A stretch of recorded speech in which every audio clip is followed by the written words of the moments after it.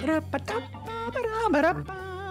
everybody, how you doing? This is Ray Renati, and you have reached Green Room on Air, my little corner of the various internets, as George W. used to say. Hope you're doing great.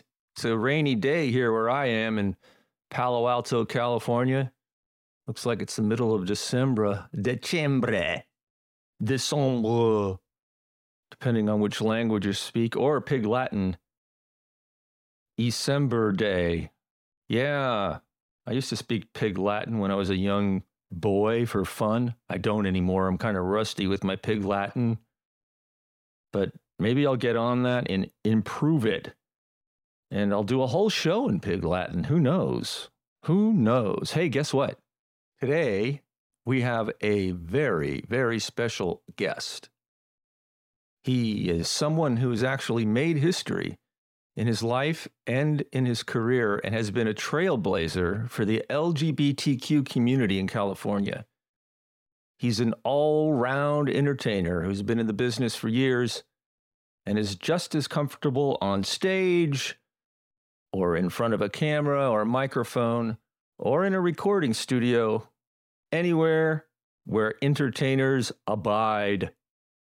He's been entertaining audiences in some of the biggest radio markets in the country, Los Angeles and San Francisco, and on the number one radio stations in both markets, KFI in LA and KGO in San Francisco. Well, KGO isn't really number one anymore, but they were for years. Now they're a sports betting radio station, and we won't talk about that because it's a travesty and it pisses me off. Anyway, not only that, but my guest has written for Billboard magazine and has even been a featured artist in Billboard. That's right.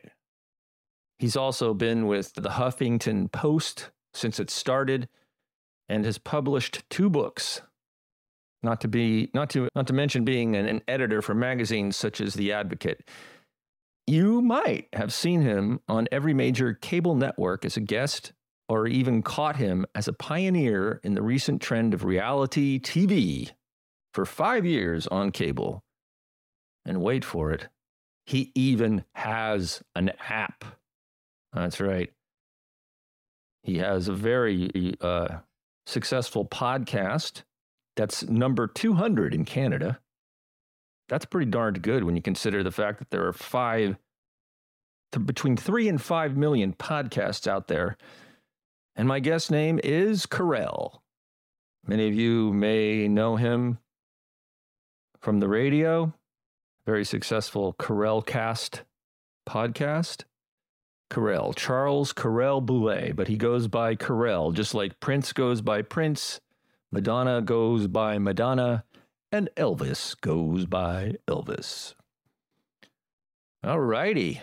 So without any further ado, as they say in show business, let's get to it. So I was just thinking we can just talk about, your career and things and everything that you're doing now. Yeah, I'm right with you. I think that you and I are, like a year and a day apart in age. I think your birthday is November 7th. Is that right? It is. Yes, it is. The only reason I know that is because mine's November 8th. Ah, okay, yeah. And I think I'm a year older than you. Yeah. I'm 60. Yeah, I'm 61. So, Yeah, so I share a lot of your health concerns. And one of the things I love when I listen to your show is I feel like I found a comrade in arms, as it were, in terms of all that. A 60-year-old body, they pretty much behave the same way or misbehave. Yeah. And in terms of diet, like every little thing you eat. Yes. Or don't eat. No, put down the cookie. Yeah, either goes on the body or it doesn't, depending on what you do with it. Yeah, it's funny.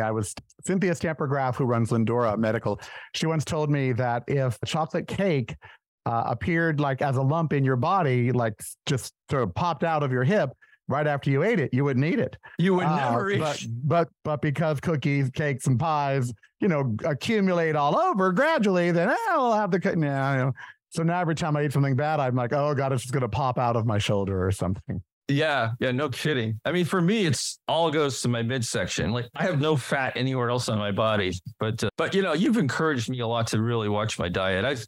I am not a complete vegan now, but I don't. I know well, I'm a vegan, but God knows if I'm complete.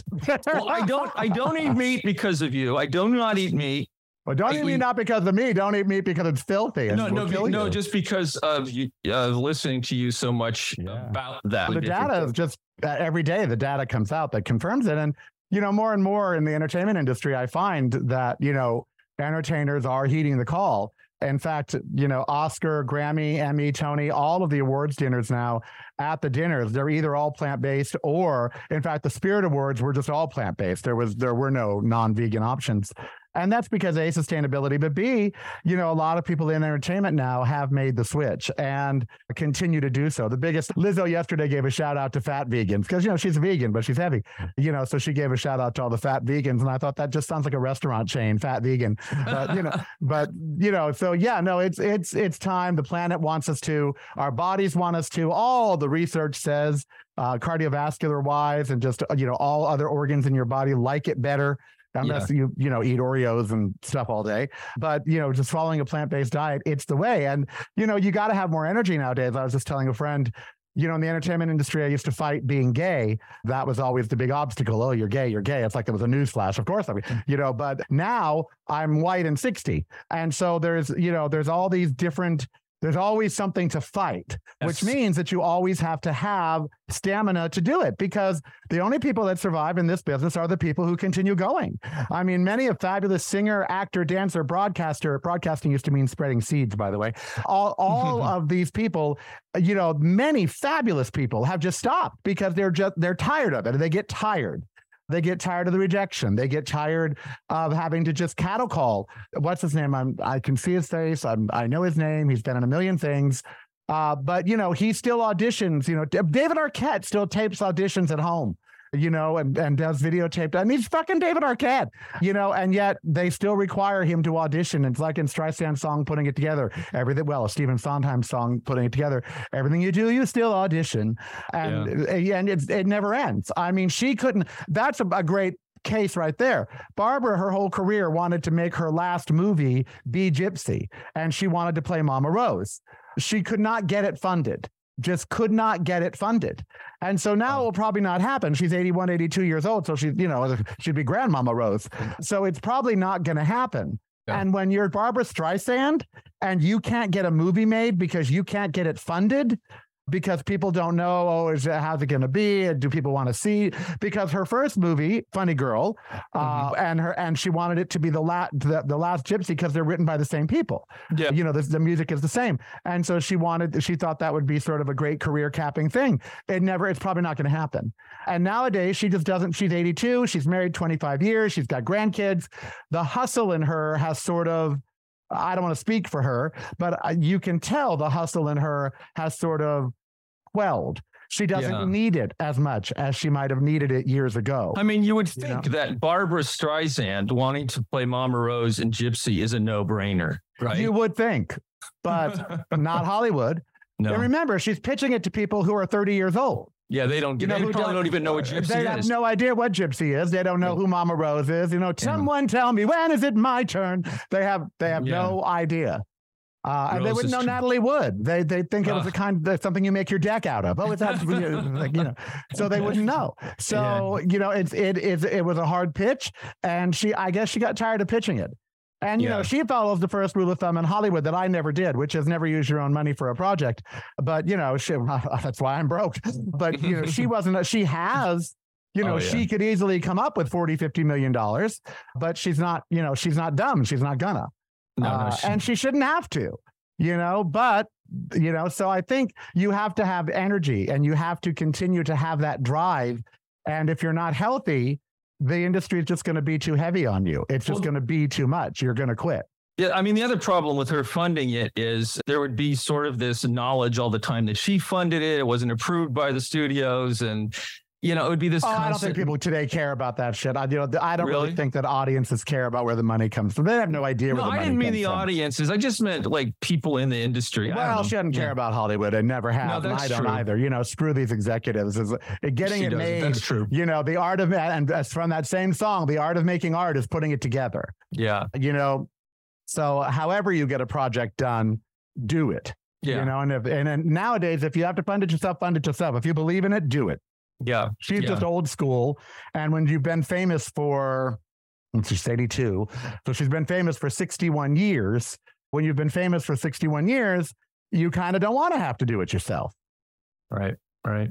You know, I can totally relate to you when you've said that now being a 60-year-old white man in entertainment is the thing you're fighting against, because it's exactly the same for me. I mean, as soon as I'm not a 24-year-old general non-binary, trans, gay. Yeah, right. You're whatever. One of those things, and those are the things that are favored right now. And they're checking boxes. Yeah. You know, they're like, well, we want, because their one thing that they do is going to be their whole diversity. I was told by the Moto Council once, the Motorcycle Council, I said, you know, they would put me on all these bikes and everything. And I would say, you know, you need to do gay outreach. It's gay pride. And they looked at me and said, you are our gay outreach. Oh, and you know, and so I checked that box for them. You know, look, we in the motorcycle industry, we're not homophobic. We service KAREL. It's like, yeah, but nobody else. You know, and so nowadays, a company, whether it's an entertainment company or just a regular company, they're looking at a hire to check like a whole bunch of boxes. Are you female? Yes. Are you part Latino and part Black? Yes. Yes. Are you, you know, gender non-binary? Yes. Yeah. And so if one person checks all 5 boxes, that person gets the gig. Yes. And in San Francisco, it's really blatant. I mean, like they actually give you, when you go to audition, before the audition, they actually give you questionnaires that you have to fill out with all of those things in it that you just mentioned. Which is amazing, because for over a decade, I was the only gay host working in San Francisco on KGO. There were no other gay hosts working on radio, period, talk or FM. And then the 2 gay guys got an FM morning show, and I forget, Fernando and Greg, I think were their names, and they may still have a morning show, but then they were the other 2 gay people. They were on FM, I was on AM, and in a city known for its queerness, there were 3 gay people on the radio. Amazing. And that's pretty freaking amazing. Yeah, and now if they're gone, I don't know of any that are on the radio there.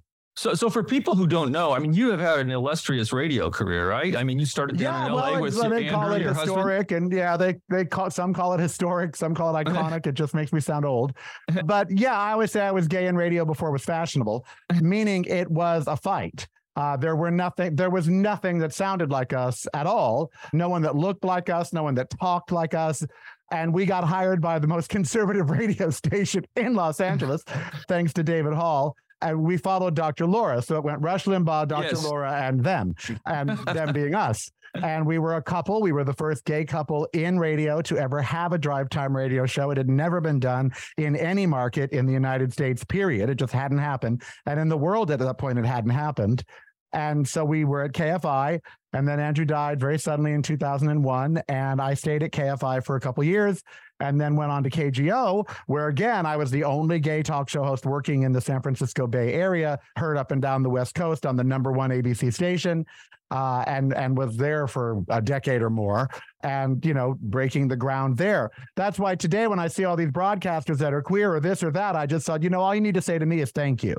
Because I remember being humiliated by bosses. I remember having people tell me, we'd love to program your show, but you're just too gay, and having no repercussions for that. Just being able to say that to somebody. You know, I came from before the Me Too. Mickey Luckoff at KGO was the biggest homophobe in the world, and he excused it by saying his best friend is gay. Yeah, his best friend is up on child charges for molesting a 16-year-old on a yacht. Sweater-wearing queer, Andrew and I used to call him. The very pernisticky sort of sweater wrapped around the neck, very, you know, whatever. But no, Mickey made rules for me in radio that today I could sue him for. You know, he can't be on the radio before 7 o'clock. Why? Because he sounds too gay. So I could never do middays. I could never fill in for Ron Owens or whatever. I was filling in for everybody, but I couldn't fill in for anybody before 7 in the evening because Mickey Luckoff at KGO Radio, who's a bastard, said, no, he can't. One time there was a Christmas party and, totally off the record Christmas party. People are showing their butt for this camera that got found on a table, or this girl showed her boobs. So I flash at my butt. Dr. Bill Wattenberg, another homophobe who actually was allowed to physically attack me. I remember after that. The KGO All-Stars. He wasn't fired for it, because his best friend was Mickey Luckoff. Well, he didn't like that I showed my butt at the Christmas party. I got flown up on Christmas Eve. I got reprimanded. No one else that did stuff for that camera got reprimanded, just me.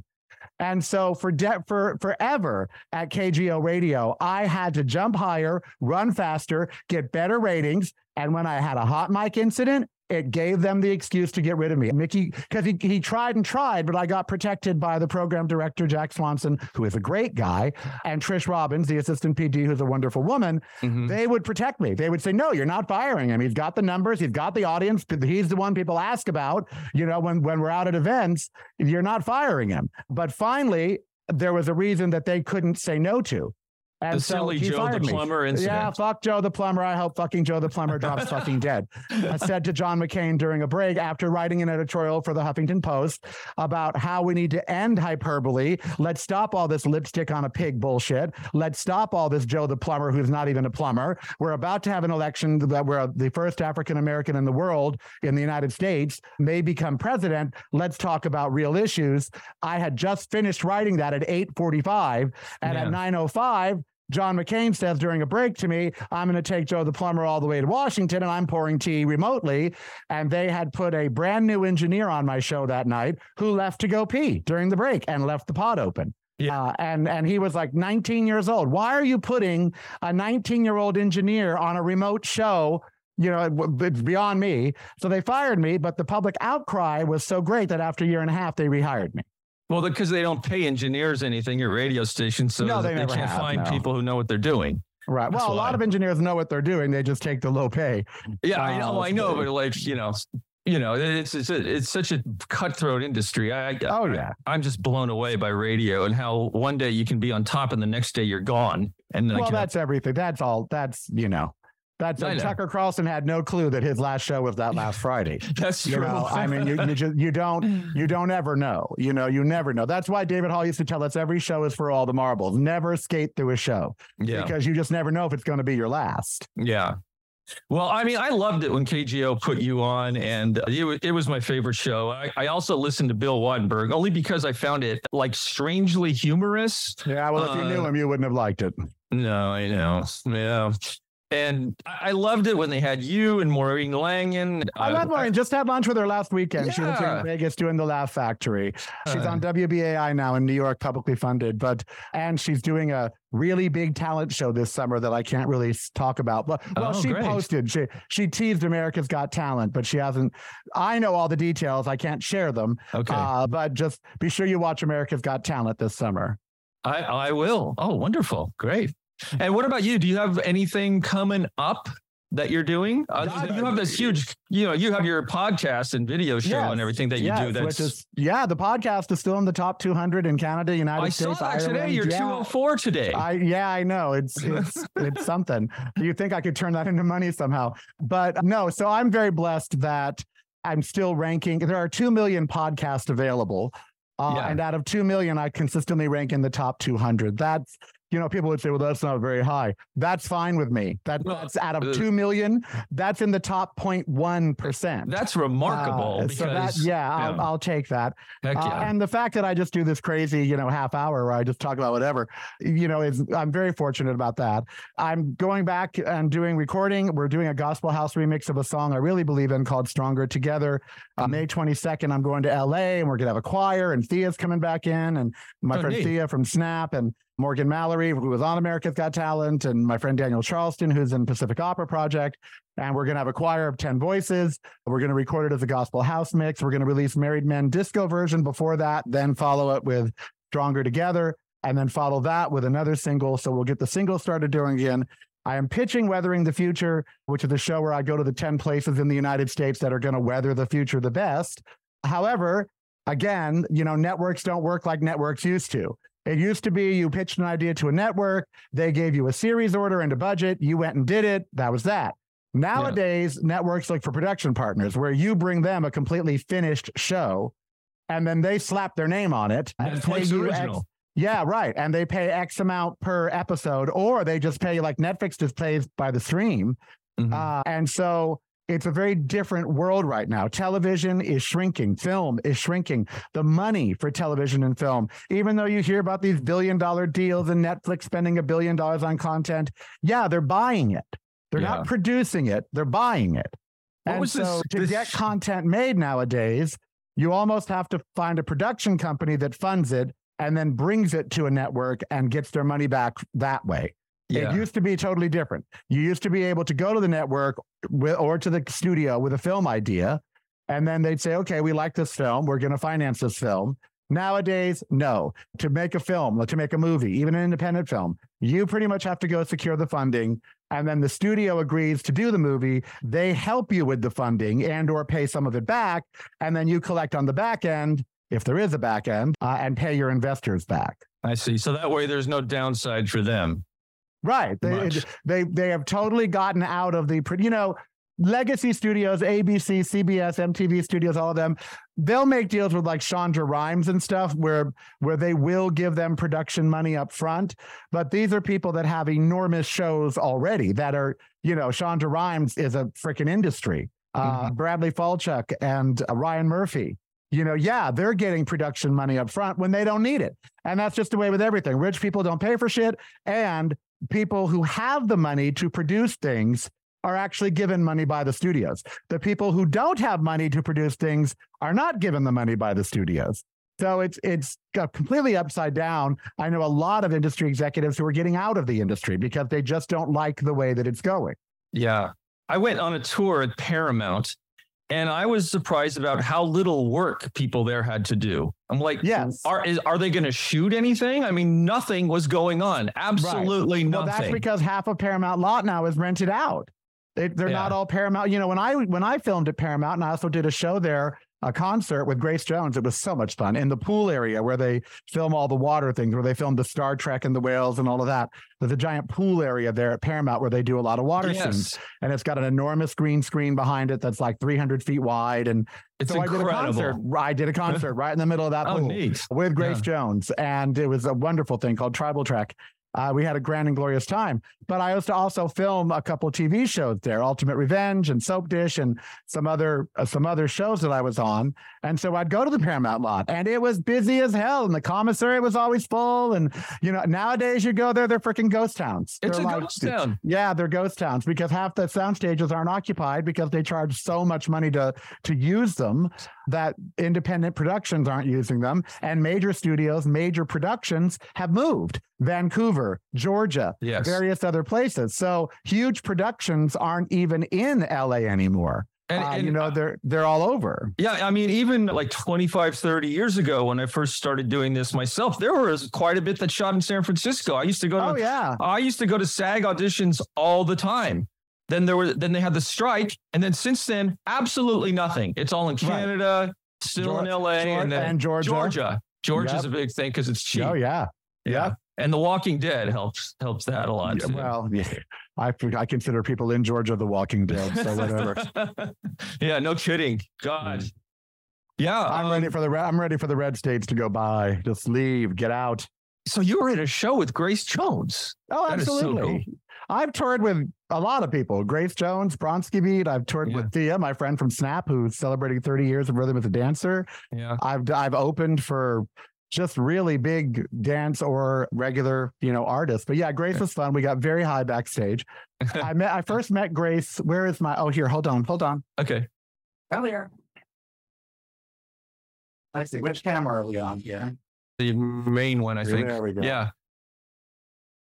What? There. Over here. Oh, that's better. Oh, wow. Oh, look at you. I've never seen a picture of you when you were young. That's at the Grammys. That is a members-only jacket. That's at the Grammys in 1982, I believe. Neat. When I first met Grace, we were there together at the after party. I walked up and said, "I love your Issey Miyake dress." And the dress she had worn on stage was made out of bamboo. And I said, I believe it's in the Museum of Modern Art, right? And she's like, "You're the only one who knew." And I'm like, no, it's fabulous. And the outfit she had on with the big ponytail, was Issa Miyake. And so we hung out. We met then. I interviewed her for the R&B Report in the mid 80s to early 90s, and her limo hadn't shown up at, where were we in LA? We're one of those Mondrians or something. And so my friend Ken had driven me. He had a brand new Jeep Wrangler without the top on.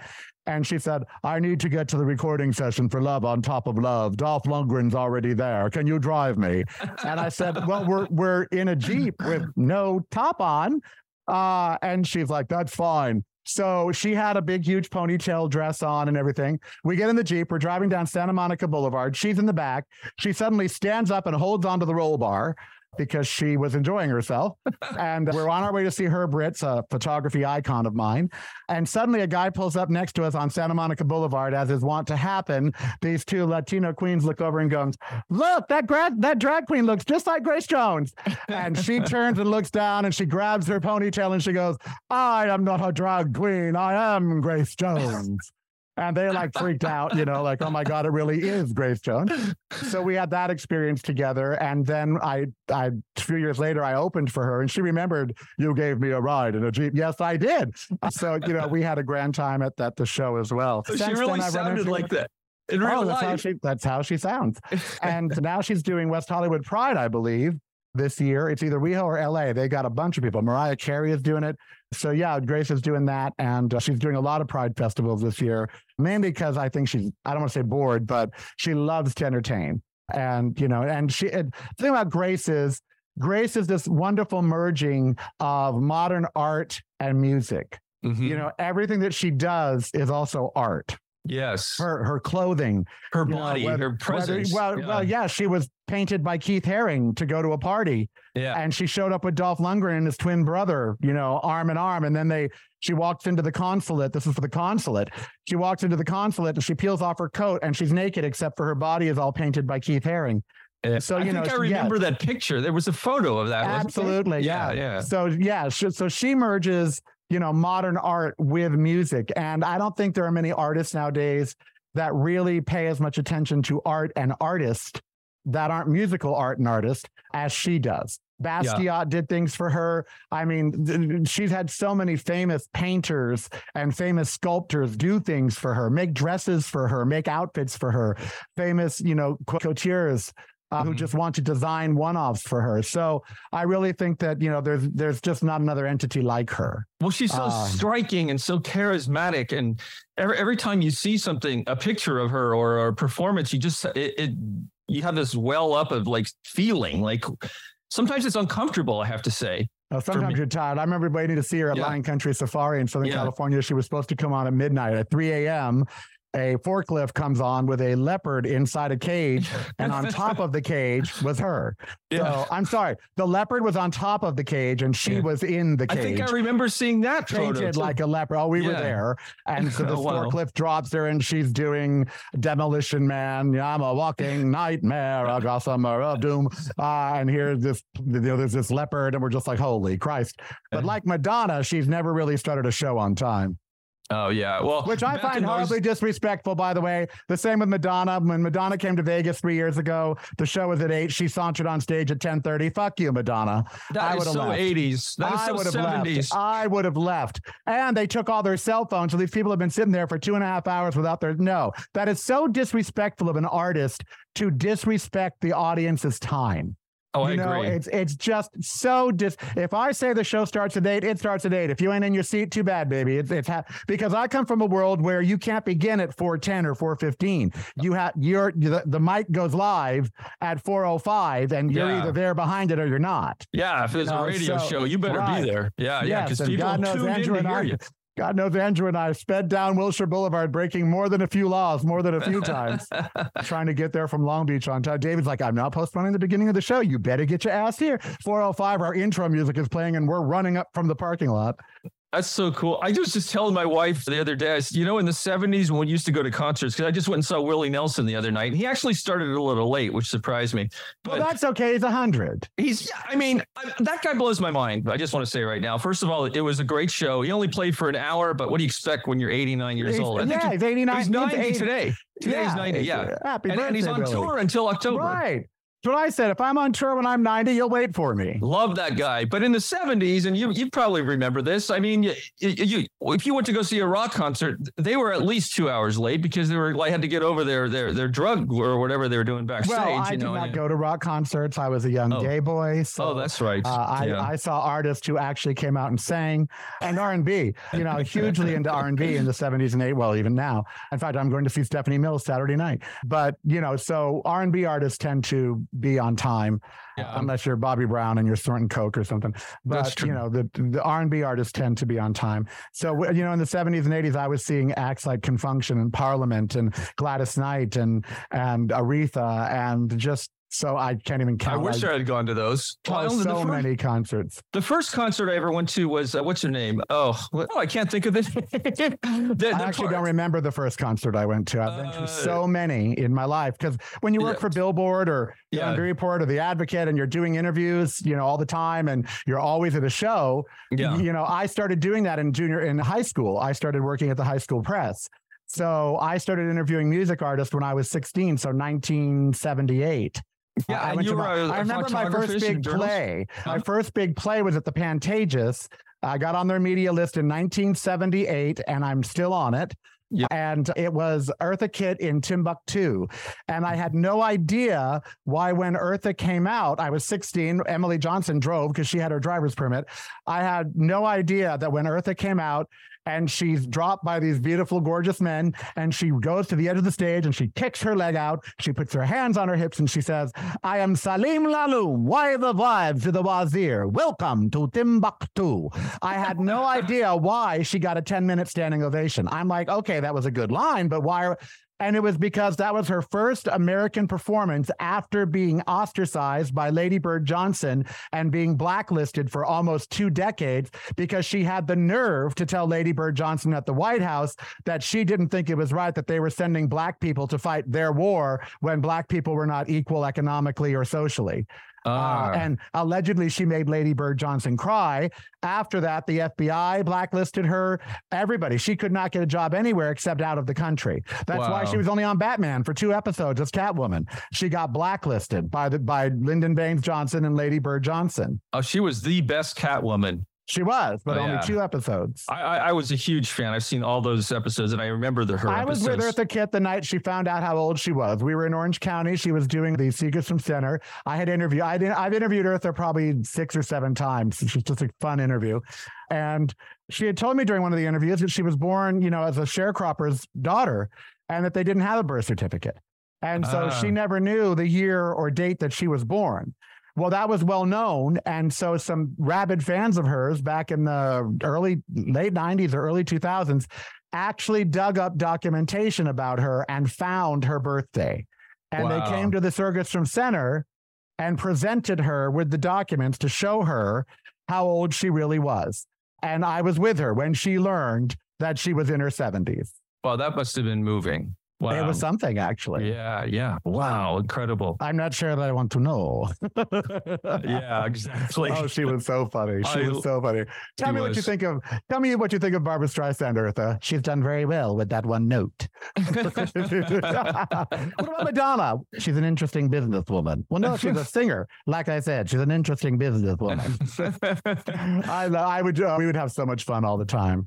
I just remember the first concert I went to, Earth, Wind, and Fire. That's what it was. Do you remember? Yeah, they were great. I saw them again recently. They were lip syncing to a recording, but that's okay. They're all like 90 years old. Philip is still alive, but Maurice White isn't. And I'm not sure Philip can still do the.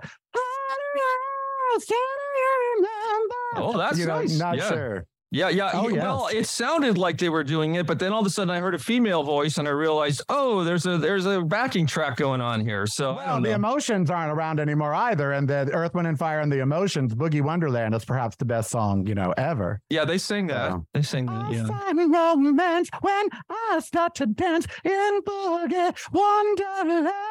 Oh, yes. Oh, you're sounding good today. I grew up with Philip Bailey and the Emotions. See, I saw the Emotions back when they had When Will I See You Again? Oh, I love that song. Oh, yes. And Frida Payne, Now That You're Gone. I saw her sing Band of Gold. Oh yeah. Oh yeah. That's who I grew up going to see. Hey, I have to tell you the other day, I mean, I guess it was a couple months ago, maybe you played a clip for you and Andrew doing that thing at Burger King or McDonald's. Oh, McDonald's, my McDonald's. Yeah. Oh my God. I was laughing so hard. It's I was still in the very gym. I was cracking. Still very talked about segment where I did that because my late roommate, Gary Alexander, used to work at that McDonald's. And Gary died of AIDS. And we were looking for ideas, and I told my program director, David Hall, I said, well, my late roommate, Gary, used to always want to tell the people at the drive-thru what he really thought of them. Yeah. But he couldn't, of course, because he wanted to keep his job. And I knew the owner of the McDonald's because Gary had worked there for a decade, John Fosnight, who happened to be gay. He's dead now, too. And so I talked to John. I said, look, you can't clear this with corporate because they're going to say no. Right. But he said, no, come on and do it. So Andrew and I went down with our staff and we mic'd the Joe Talbot, not Joe Talbot, it was Tony Dinkle, who just passed away here in Vegas. Great engineer, fabulous engineer. Oh, yes. I remember you saying Tony Dinkle could take a coat hanger into a closet and put you on air. So he mic'd and we said on the menu that we're live on air, but it was just a menu item. We had to read it.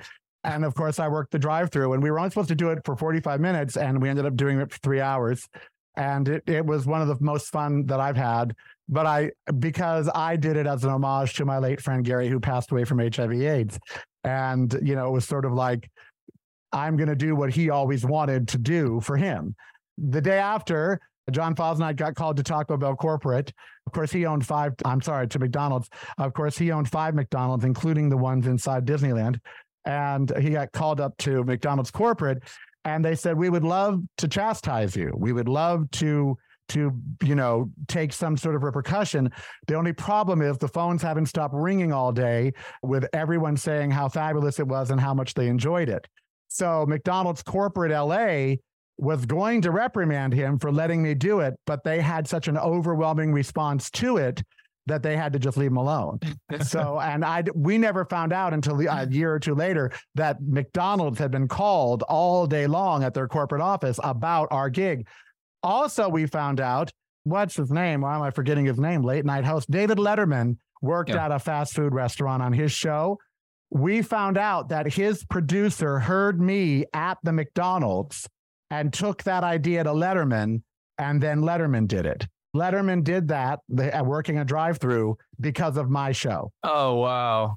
That happens a lot in radio where a lot of things are innovated and people steal it and they don't know. Particularly in LA radio where I have, I just met someone here in Vegas the other day. I was out having lunch at a vegan restaurant here and they recognized my voice. They're like, oh my God, you came on right before Phil Hendry. I work in the industry. I'm a set dresser and, blah, blah. I mean, there's an animated show called Queer Duck, which is me. Mike Reese, one of the creators of The Simpsons, used to listen to our show. And he wanted to do this show about me and Andy. So he created this cartoon called Queer Duck at the time for Icebox, which was an early website that did web animations in JavaScript. And so he created the show. He wanted me to be the voice. I went and auditioned for it because he goes, look, I have to have you audition because it's the studio and, it's not me. And the only reason I didn't get it and Jim J. Bullock did is because I could only do one voice. Nice. And Jim J. Bullock could do 5. So he got the part of Queer Duck, even though it's me. And that show went on to be on Showtime. And Ollie Gator and all the characters in the show was based on what Mike Reese would hear us talking about our friends.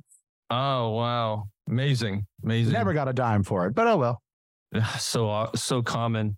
So in case people don't realize, I mean, you were working at the drive-thru and Andrew you had an earpiece or something and he was telling you, he was like suggesting what you could say to the people ordering the food. They always had him do that. Like when I was homeless. You were razzing these people. Like, like when the lady ordered the fried fish and the French fries with a Diet Coke. I'm a bitch, you want the milkshake, just have it for the love of God. Great. So, because that people are absurd. Or when these Hispanic gentlemen, I could never get away with it today, but these Hispanic gentlemen came through and they had this huge Mexican accent. And I said, honey, you think this is El Pollo Loco? That's up the street. It's like, this is McDonald's. We serve burgers. We don't serve the flame broiled chicken. So, no, I want a burger. And I'm, well, then you don't want an but a gay said then. You want a Big Mac? Say Big Mac. So, So we did that when I went out and was homeless. I saw one day there was a woman that decided she was going to see how much money she could get with a particular sign. And I thought, well, I wonder how much each sign makes, like if honesty counts on the sign.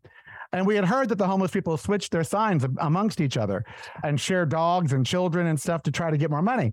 So I said, well, I want to go out with 3 signs. We'll work for food, we'll work for booze, or please give me money for food, please give me money for booze, or please give me money for pot. And I want to see which sign gets the most. So we had a Hollywood makeup artist. I was doing a show called Ultimate Revenge with Ryan Seacrest and Mark Summers. And we had the makeup artist from that show come over and do my makeup. And it was so good that the security guard that was supposed to go out to protect me actually threw me out of the KFI building because he thought I was a real homeless person. Wow. So I go out on the corner of the metro station at Wilshire and we're across from the Wiltern Theater, and the pot made the most money, the pot sign.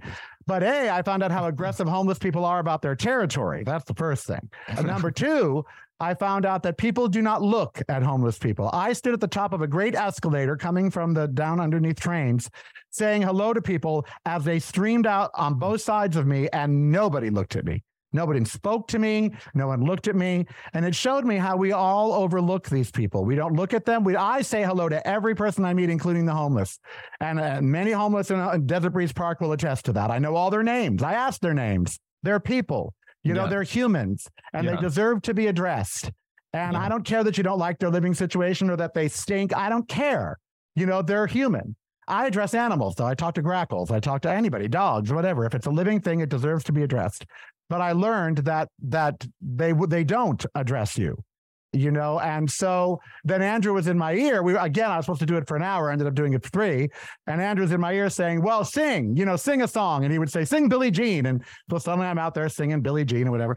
And no one ever thought it was weird that I was talking to myself, even though I was talking on the radio, because I was homeless. And so they just thought I was fucking crazy. So, so I would be talking to him and the listeners were calling in and suggesting I do things. Then Andrew said, say praise Jesus a lot. See how much money you make. Oh my God, the money started rolling in. I was like, wow. Praise Jesus. Hallelujah.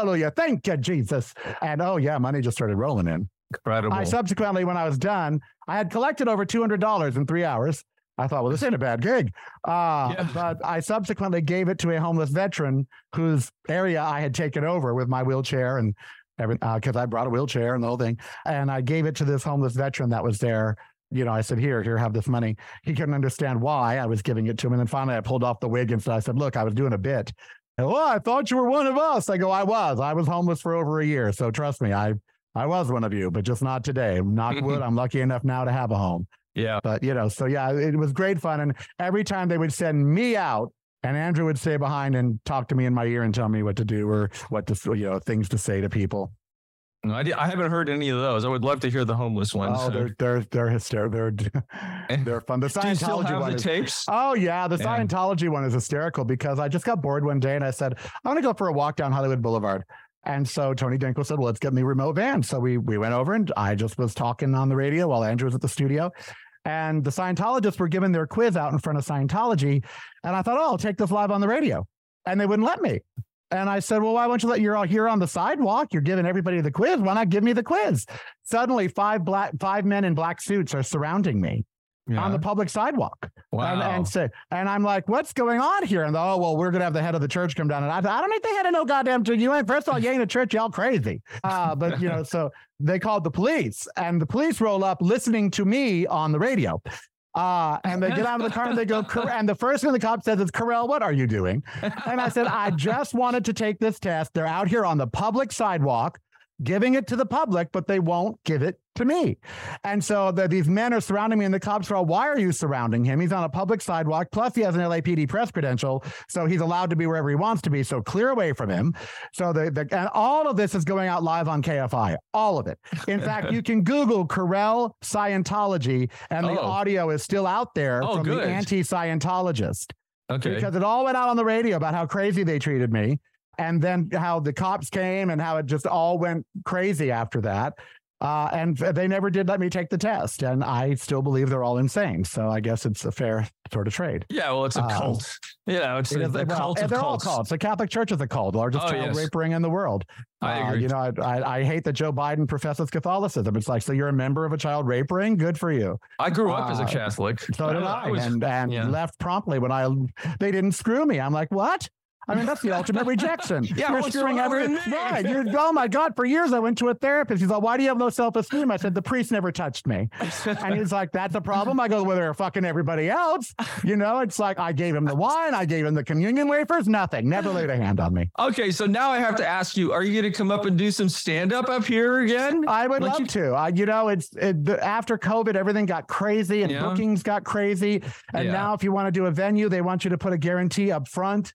It's like, so you got to put down $2,000 or $4,000 if you want to go do a show and hope you make it back. That's crazy. And people like Cobb's Comedy Club and stuff, they're just not paying what they used to. There's no travel expenses. There's no, it's Bruce Lynch and I were just talking about this.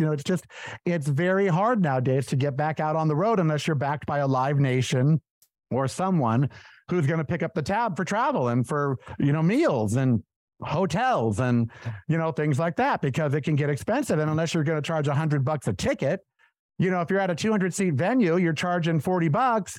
That's, what, $8,000? And if you're spending 2 or 3 or 4 on expenses, but yes, I want to. I am looking into some of the venues I used to do, the Raz Room, which is now called Feinstein's. Yeah. Something in San Jose. I'd like to do the San Jose Civic Auditorium. They have smaller venues there.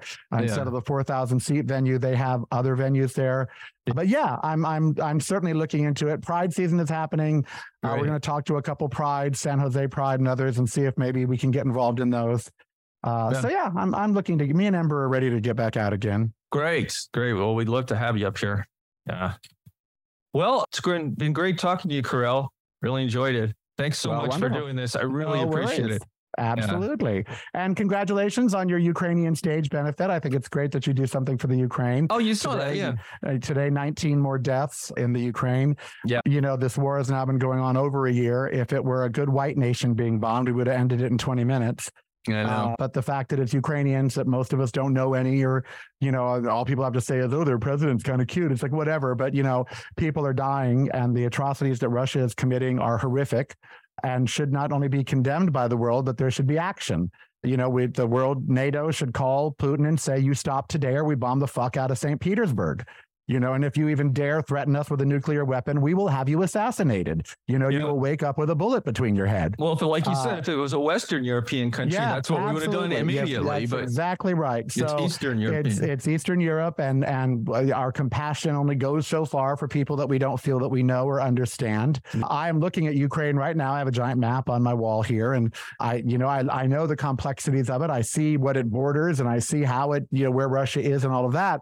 But that doesn't matter. What matters is they're killing innocent people. And Americans have an easy way of looking away from that sort of thing. 28 school children die, and the next day we're on to something else. Innocent people die in our country every single day at the hands. An Uber driver was freaking dismembered for delivering Uber Eats. Really? So innocent. Yeah, just 2 days ago. So innocent people die every day, and we've become numb to it. And that's the most dangerous thing that's happened in today's society, that we have now become numb to homelessness. We're just numb to it. It angers us. Homelessness is a complete failure of government, and we are government. So that means that homelessness is our failure. It's our failure. It's not their failure. It's our failure. It's unaffordable housing. It's no social safety net. It's all kinds of problems, and not adequate mental health care, treating alcoholics or drug addicts like criminals instead of like people who have an actual medical disorder. You wouldn't treat cancer patients the way that you treat alcoholics. It's the same thing. It's a medical disorder. In Europe, they register alcoholics. They register drug addicts as such. And when they get into these programs, they're not thrown out if they drink or if they do drugs, because they're a registered drug addict. They're a registered alcoholic. So they're allowed. Over here, we like to tell poor people, it will help you, but only if you live up to our conditions. Yeah. Just now, the bill that just went through with McCarthy, where they want to raise the age for food benefits. They want to, make sure you're doing this or that before they give you food. The notion that we would put regulations on how to feed people just shows what a horrible people we've become. And so the fact that we can turn away from in Chechnya, where there are gay concentration camps going on right now. Watch the movie Welcome to Chechnya, which just came out last year. These are concentration camps used by Hitler that are now being used in Chechnya for suspected gays. You don't hear the UN denouncing it. You don't hear any riots over it. We are able now to turn a blind eye to so much that it's taken the human part of us out. And that's really sad. And so every time I hear about 19 dead in the Ukraine, I think that's 19 families, that's 19 brothers and sisters and mothers, family pets that are being killed and destroyed in all of this. It's just a huge loss of life. And we can't let up on it. We have to continue to remind people it's happening and that they need our help. And so by doing your monthly stage thing, by talking about it, by putting it out there, you at least remind people that it's still going on, that people are still dying needlessly. You know, any little amount that anybody can do, if all of us just did a little bit, it would make a difference. And, you know, I'm so happy that I have this vehicle where I can do that. And other people, whatever you can do, if you just do a little bit, if everybody did a little bit, it would make a huge difference. It's the same thing like with the diet. I send $50 a month to Paws of War. Paws of War is a charity that helps rescue animals. Right now, they're working solely in the Ukraine. Yeah. And these are animals that have been displaced by war. Right. That, you know, people flee and they leave their dogs and cats and everything behind. And they just leave them behind. Incredible suffering. You know, they have nowhere to get food, water. And so this organization, it's called Paws of War. They go in and they actually bring food, bring water, get the pets. Now we've made this ridiculous rule here in the United States that we don't let animals come into the United States from countries that have rabies. And so we can't adopt a pet from the Ukraine here. It has to go through Canada and then come to the United States. But they're doing it. And so we are helping. And so I know that's not helping humans, but there's a lot of agencies, Red Cross and others, that are helping humans. So I choose to help the animals because no one's helping those except Paws of War. So that's why I support them. And besides, Ember likes that I do it. So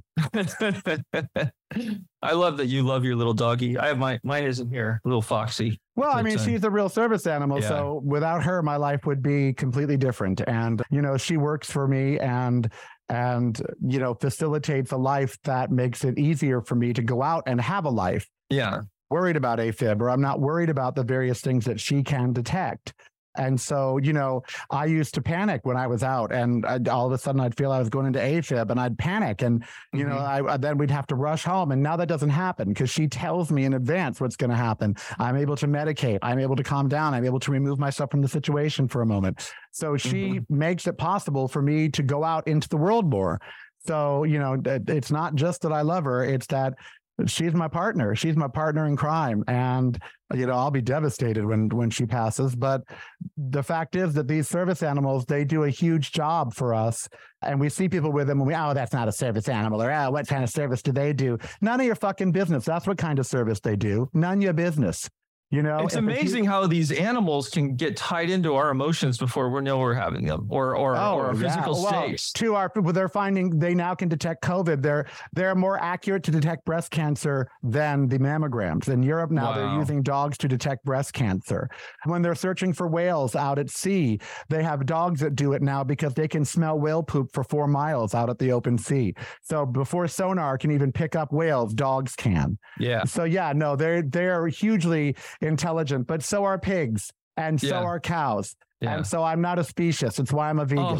I had no idea how much cows can be affectionate towards human beings until I've seen some videos. I had no idea. They mourn their dead. They mourn their dead. Of course they form bonds with humans. I follow many on Instagram that have accounts. Spud the bull. He loves to play ball with his human. And, you know, the notion animals are sentient beings. We act like they're not. Right. But they are. They have emotions. They have pigs know when they're going to be slaughtered. They know when their babies are being taken. Cows are in terror when they're on the way into the slaughterhouse. Yeah. People eat tortured animals because the animals knew they were going to die. Right. So, you know, no, it's not just dogs. I love my dog, God bless her. But, you know, all animals, we need to respect them. I don't even kill insects anymore. Nothing should have the death penalty because it meets me. So if I see if I see a spider or if I see a bug roaming around, even a roach, you know, whatever, I catch it and throw it outside because it's not up to me to decide if that creature lives or died just because it encountered me.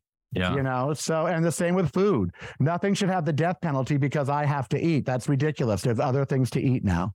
Yeah. My son and I found a roach the other night. We 2 nights ago. We picked it up and put her outside. Right. That's, I mean, yeah, they're icky and they're gross or whatever, but they don't think we look that cute either. So, it's like I went in the other night and there was one in the sink because they come up through it's just natural for animals to come out, bugs to come out of your sewer pipes. It just it happens to Oprah. It happens to everybody, and I saw one in the sink and I got the glass and put it over it. And I'm on, now you stand to that glass, bitch. I mean, and so, I took it out to the patio and threw it over. Now I do live upstairs, so I do throw them over the patio, but bugs, they're fine. They drop to the ground. They don't die. No. I'm like, you're going to go for a short little fly here and then you're going to hit the ground. Maybe they enjoy it. Maybe it's like a roller coaster. Like a thrill ride. Maybe that's why they come back. Let's run back up and get him to throw us out again. Yeah, that's exactly right. I've created a bug Disneyland here. All right. Well, thanks a lot. You're welcome. Great. All right. Really appreciate it. Okay. See you on the radio. Yep. Talk to you later. KAREL is so interesting. I'm so glad he was on the show. I've been wanting to have him on for a long time. Very, very happy that he agreed to be a part of it. Hey, if you enjoy this show, please tell your friends. Say, hey, check out Green Room on Air podcast. It's pretty darned cool. Yeah, it will help me a lot to have more listeners, and I'll have more time, and I'll be able to put more effort into having even better programming for you all out there. And if you can, please go onto your iPhone and go to the podcast page on the podcast app, and you just go to the bottom and you just say, rate this show. And you can do that and just give me some stars, and you can even put in a description of why you thought it was 5 stars or not. But the more I have of those ratings, the more I can put into this production. So I would really appreciate it if you'll just go in there and do that. It'll take you between 5 seconds and 60 seconds. I've done a study. Thanks so much for listening, and I will catch you next week. This show will also be up on YouTube, on Green Room on Air, within the next day. And until next time, you know what? I will see you on the boards. Thank you very much. When you're weary, feeling small, when tears are in your eyes, I will dry them all. I'm on your side. Oh, when times can roll.